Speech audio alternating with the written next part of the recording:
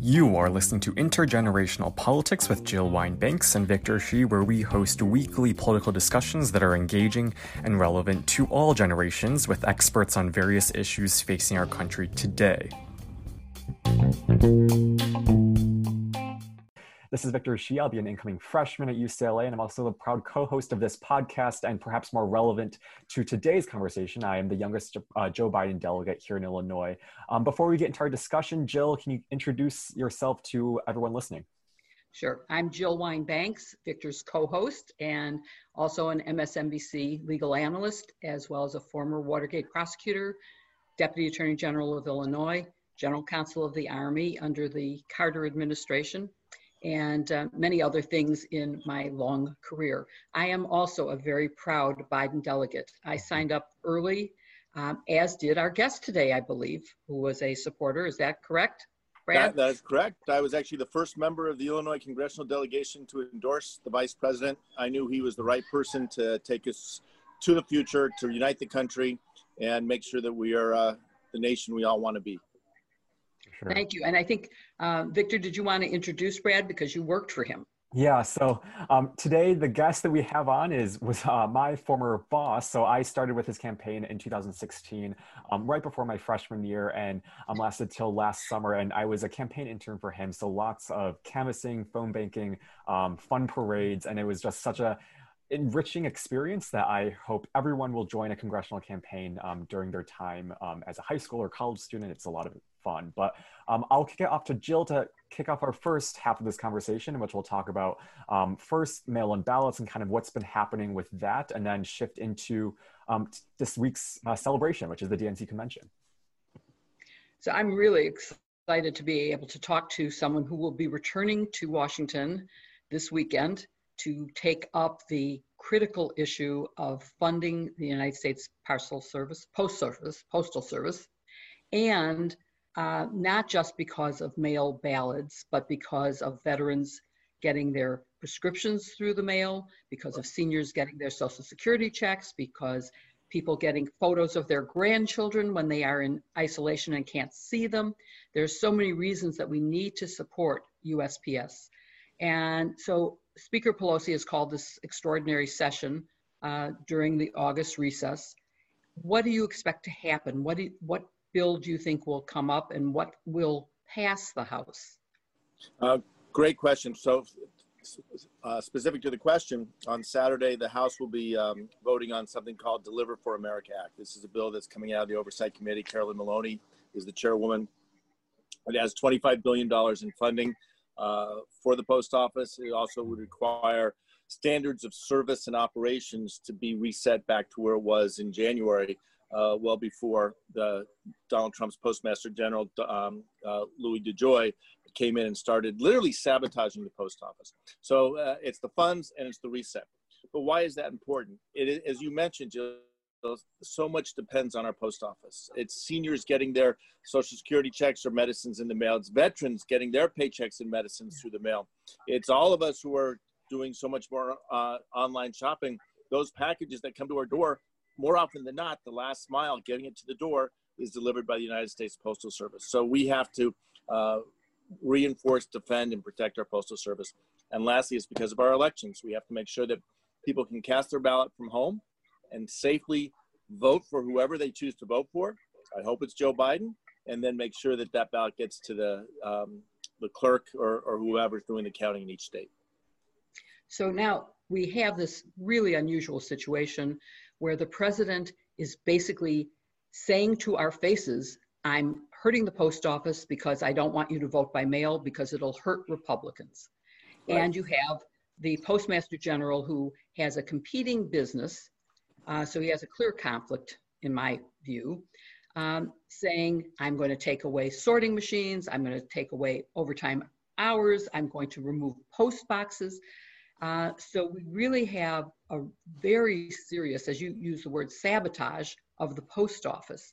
And my understanding is that DeJoy is going to also testify this either weekend or again next week. I think he's scheduled for 2 different days. And what Can you give us a little preview of what questions you have for the Postmaster General?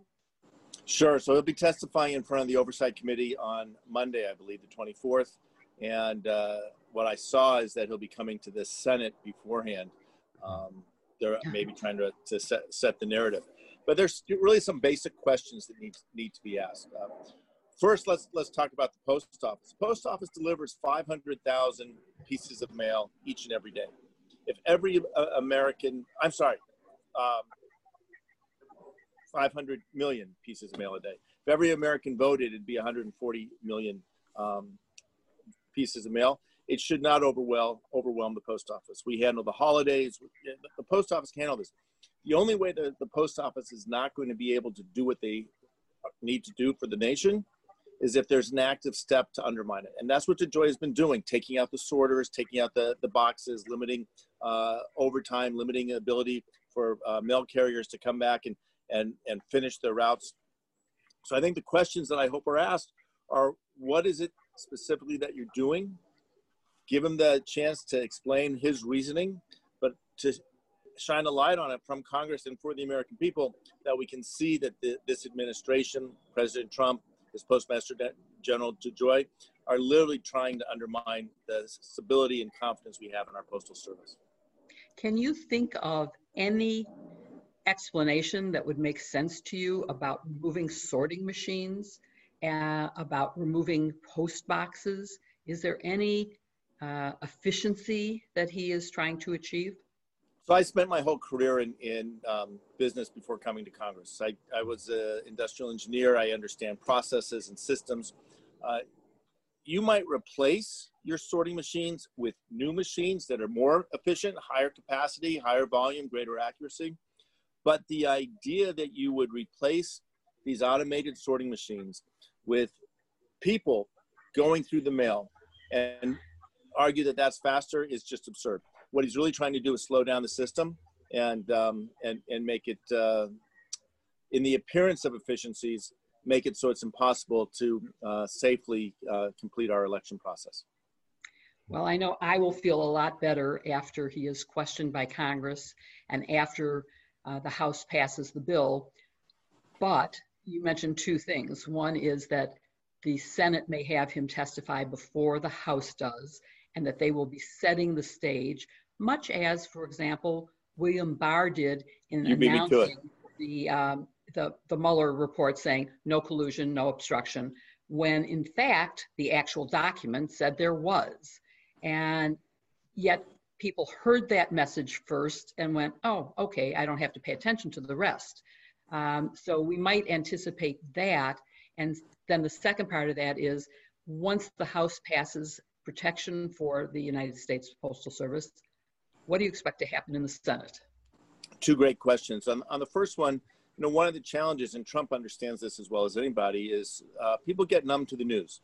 You hear the same thing over and over, or the repeat of the story, and we move on. It's not that our attention spans are short, it's that there's so much happening, it's hard to manage it all. And so I think, as you mentioned, the administration, I expect them to try to replay the William Barr strategy, misdirect, misconstrue, and try to deflect the reality. The reality is that Louis DeJoy and Donald Trump are trying to undermine our post office, and we're not going to allow that to happen because so much is at stake. What do I expect to happen in the Senate? Well, I think what we saw already, the announcement by DeJoy that he was going to suspend, he needs to go back and do the reset, but a suspend is the first step, is a reflection of the necessity of the people to speak out and condemn these steps that are undermining our democracy. We've seen that. We've seen that across the country, and I hope it will continue. And I hope in continuing that pressure on the Senate, Mitch McConnell will pick up the House bill, or if he has a bill of his own, let him offer one in the conference between the Senate and the House can resolve the differences. But we need to, not just on the post office, but on the HEROES Act, on so many other pieces of legislation, we need that progress to go forward. So just a few more questions before I turn it over to Victor to talk about the convention. I want to talk a little bit about the voting that we have to do, not just for president, but for all the down ballot, because as we were just talking about now, when you have the Republican-controlled Senate, nothing gets done because they won't take up your bills, and they will dilute them if they'll even have a hearing at all. So it's very important that we elect a blue Congress, House and Senate. So I want to talk about that, but I want to also specifically talk about it in the context of how can people safely vote during COVID. We know that they can, in Illinois and in almost every state, can apply for a no excuse ballot for mail. They don't have to have a statement that I'm traveling out of the country. Right. They can say I'm afraid of COVID, and that justifies getting the ballot. They can then either mail back the ballot if they get it early enough, and if they mail it back early enough, because you don't want to take a chance that Trump will continue to slow down the mail and that it won't get there in time. They can also drop it off at the polling place or in a secure lockbox that I think most states are setting up. So can you tell us in Illinois how people can vote, and talk a little bit about the importance of the down-ballot races? Yeah, let me first talk about the importance of the down-ballot races, because it really is critical that people vote all the way down to the end of every ballot. We say every 2 years it's the most important election of our lifetime, and it's true. Every 2 years is important because it's building on the previous election. Every 10 years, elections have a greater consequence because we have the census and how things happen with the election, especially in the state legislatures, affects how the congressional seats are apportioned, resources are apportioned, and this is one of those 10-year elections. We need to make sure that people are voting not just for the president, Senate, and House, but also for their state legislatures. But this election, if every election is the most important and every 10 years is more consequential, this election is the most important, most consequential election in our country's history because of the division we're seeing from the administration, because of the efforts, the folks in the administration, Mr. Barr, Mr. DeJoy that we talked about, Betsy DeVos. We need to make huge changes in this country to get back on track to make sure we're living up to our ideals. So let me now talk about how we're voting in Illinois. And Illinois has been using vote by mail for a long time. There are states around the country, Washington, Oregon, Utah, Colorado, Hawaii, that have been doing exclusive mail-in ballots. In Illinois, many counties like Lake, they're sending the application for a ballot. You can just mail it back and get your ballot beginning next month. Otherwise, you can go online or call your county clerk to get the ballot. Completing the ballot is easy. You can do it at your kitchen table, at your desk. Evaluate who you want to support, but please, as I said before, go down every single line in that ballot, from the president all the way down to, in Lake County, I think the last line is probably coroner or maybe judge. But we need to vote for all of those. And when you're done, you can put it in the mail. It's postage paid, but if you want to put a stamp to make sure it gets first-class mail treatment, that's fine. Or you can drop it off at many of the drop-off boxes that are being put up around the state. So voting is safe. If you don't want to vote by mail, there's early voting. People can go to the polls, and obviously on election day, the polls will be open. And so however you're comfortable with, just make sure that you vote. One thing we learned from talking to Representative Jan Schakowsky yesterday was that part of the bill you're going to consider in the House on Saturday is a guarantee that, as has always been the case, ballots are paid at a bulk rate but will be treated as first-class mail and processed as if they were first-class mail. And hopefully that bill will pass. I can't even imagine how Republicans can vote against it, but I'm constantly shocked by what Republicans in this administration will do. So assuming it passes, of course, then definitely no stamp is needed. And there are lawsuits being brought now claiming that this is the equivalent of a poll tax. And I'm old enough that there were still 5 states that had poll taxes when it was made unconstitutional in 1964. So we have to be careful, because this is not, people shouldn't have to pay to vote, and they shouldn't have to risk their lives to vote in person. They should have these alternatives.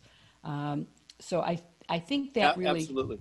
Yeah, I mean, that covers what we're trying to do, and we are trying to keep on our website information about places that you can go online to apply for your absentee ballot. I applied online, in the state of Illinois and got a confirmation that they had received my application. So I feel like I'm going to get mine, and I will vote as soon as I get it.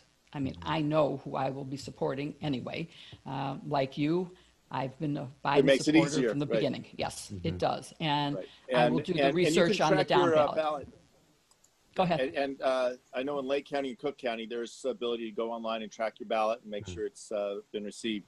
So yeah, as far as the pricing, as you mentioned, this administration is looking every possible way, and they're going to come up with new and creative ideas to make it harder for people to vote. They don't want us to vote. They understand that if every American votes, they're going to lose this election. We need to make sure that everyone is able to vote, cast their vote, do it safely, and have confidence, actually certainty, that their vote is going to be counted and the outcome of the election will reflect the will of the American people. Yeah. So, well, Victor? Yeah, so I mean, shifting this conversation to this big moment in presidential politics, which is the Democratic National Convention. Jill and I have been doing kind of debriefs every single night on either Facebook or YouTube Live, but so far for the first 2 nights, I think what we've been seeing is just the message of electing Joe Biden, kicking Donald Trump out of office. And for you being a congressman and also knowing the importance of electing down ballot Democrats and Joe Biden, what are your thoughts on the speakers and the format of the virtual convention so far? I think the convention's been tremendous. So much better than I expected it would be. I was disappointed. I've never been to a convention. For a full convention, I went out to Denver in 2008 to hear President Obama give his acceptance speech.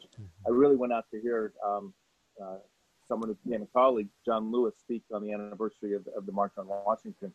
Was the highlight. The roll call of the states, I said now would be a good time to take a break.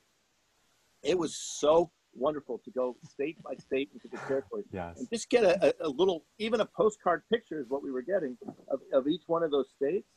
But it makes you proud to be an American. You understand who we are as a nation, the mosaic that makes up the United States, and the way that mosaic is held together by our connective tissue. That was just fantastic. And I thought our soon-to-be First Lady, Jill Biden, was wonderful. So I'm excited to see tonight's program, and obviously I can't wait till Thursday.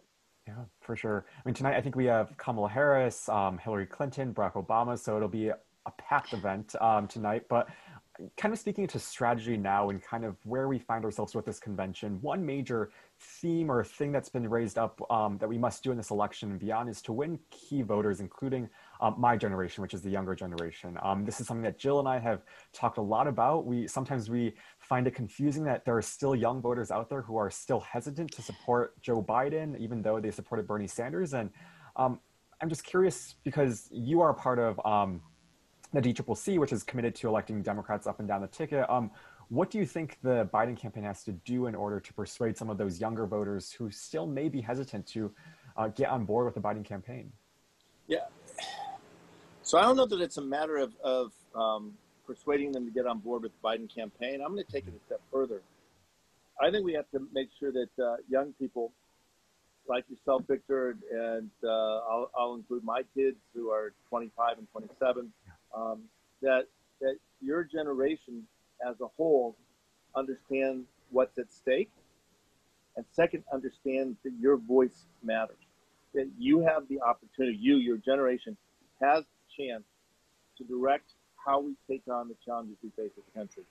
I got into politics 9 years ago, because I looked at my sons who were then your age, a senior in high school and a sophomore in high school. My oldest was about to go to college, and said the challenges your generation faces are so great that if my generation, Jill, you and I, don't start tackling these problems, your generation doesn't have a chance.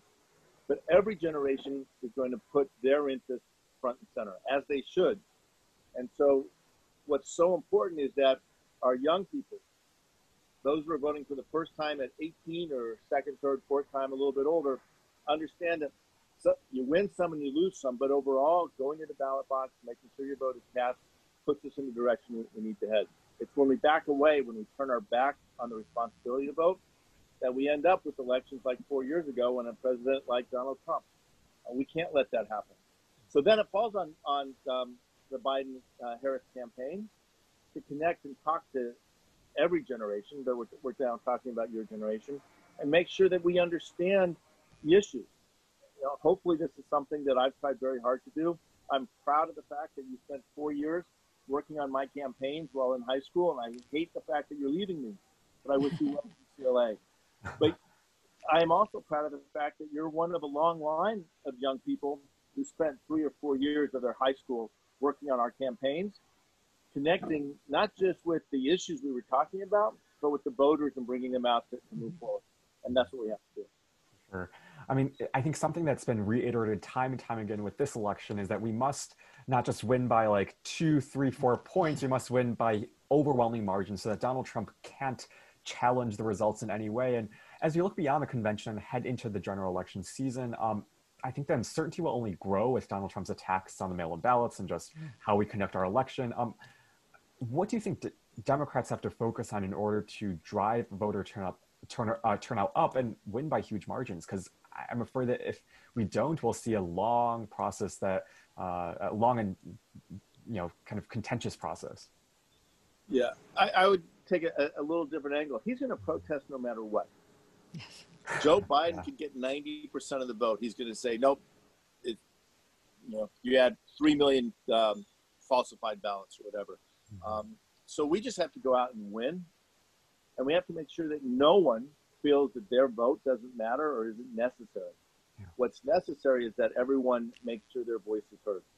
And I think I'm going to be a little careful as I draw the connection, but what you're seeing happening in Belarus now, Lukashenko says he got 80% of the vote. Well, I can just look at what's happening on the streets to know that's not the case, because the people are saying, you don't represent us. But we need everybody, your generation, our generation, and everyone in between, people in the cities, people in the country. What we've seen in the convention, Republicans and Democrats, to come together and saying, we are a country of laws, we are a country based on some founding ideals of equality and a march towards perfection, understanding that we have a history of imperfections, but we also have a history of working to address those imperfections. And if we're going to be that country that our founders conceived, that all of us want to achieve, we need to be out there and voting. And if we do that, then I think you're right. We'll have that large margin. He'll still protest, but it will fall on deaf ears. Yeah, for sure. Before we draw this discussion to an end, I was wondering if there's anything you want to add in terms of just the stakes of this election and really urging everyone to turn out and vote. Well, so what's at stake in this election? Vice President Biden has said that it's the soul of our country is at stake. He's 100% right. If you look at what's happening of who we are, putting children in cages, that's what's at stake. If you look at, if we get through this pandemic, the next crisis we're going to face is climate change. It's already facing it. I was talking to one of my colleagues in Colorado. They're fighting the second largest fire in their state's history in the midst of this pandemic. We have to take on climate change. Donald Trump's not going to take on climate change. He's going to continue to deny it. That's what's at stake. We can talk about the next pandemic. Are we going to be prepared for it? Are we going to look to the science and make sure nothing like what we're experiencing in 2020 ever happens again? Donald Trump will make sure that doesn't happen. Joe Biden will put us on the path to make sure that we're ready. So what's at stake in this election is the future of our country, the future we want for our children, the future of civilization on this planet. Other than that, no pressure. You decide whether you want to vote and have your voice heard. Well, that was such a compelling answer. And Jill and I had so much fun. Thank you so much, Congressman Schneider, for joining us today.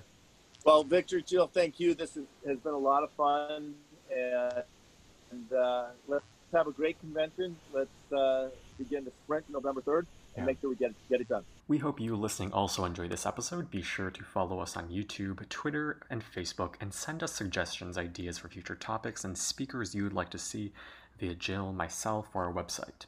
Lastly, Intergenerational Politics is now on Apple Podcasts, so be sure to subscribe and rate our channel to support us. Thanks for listening, and see you on our next episode.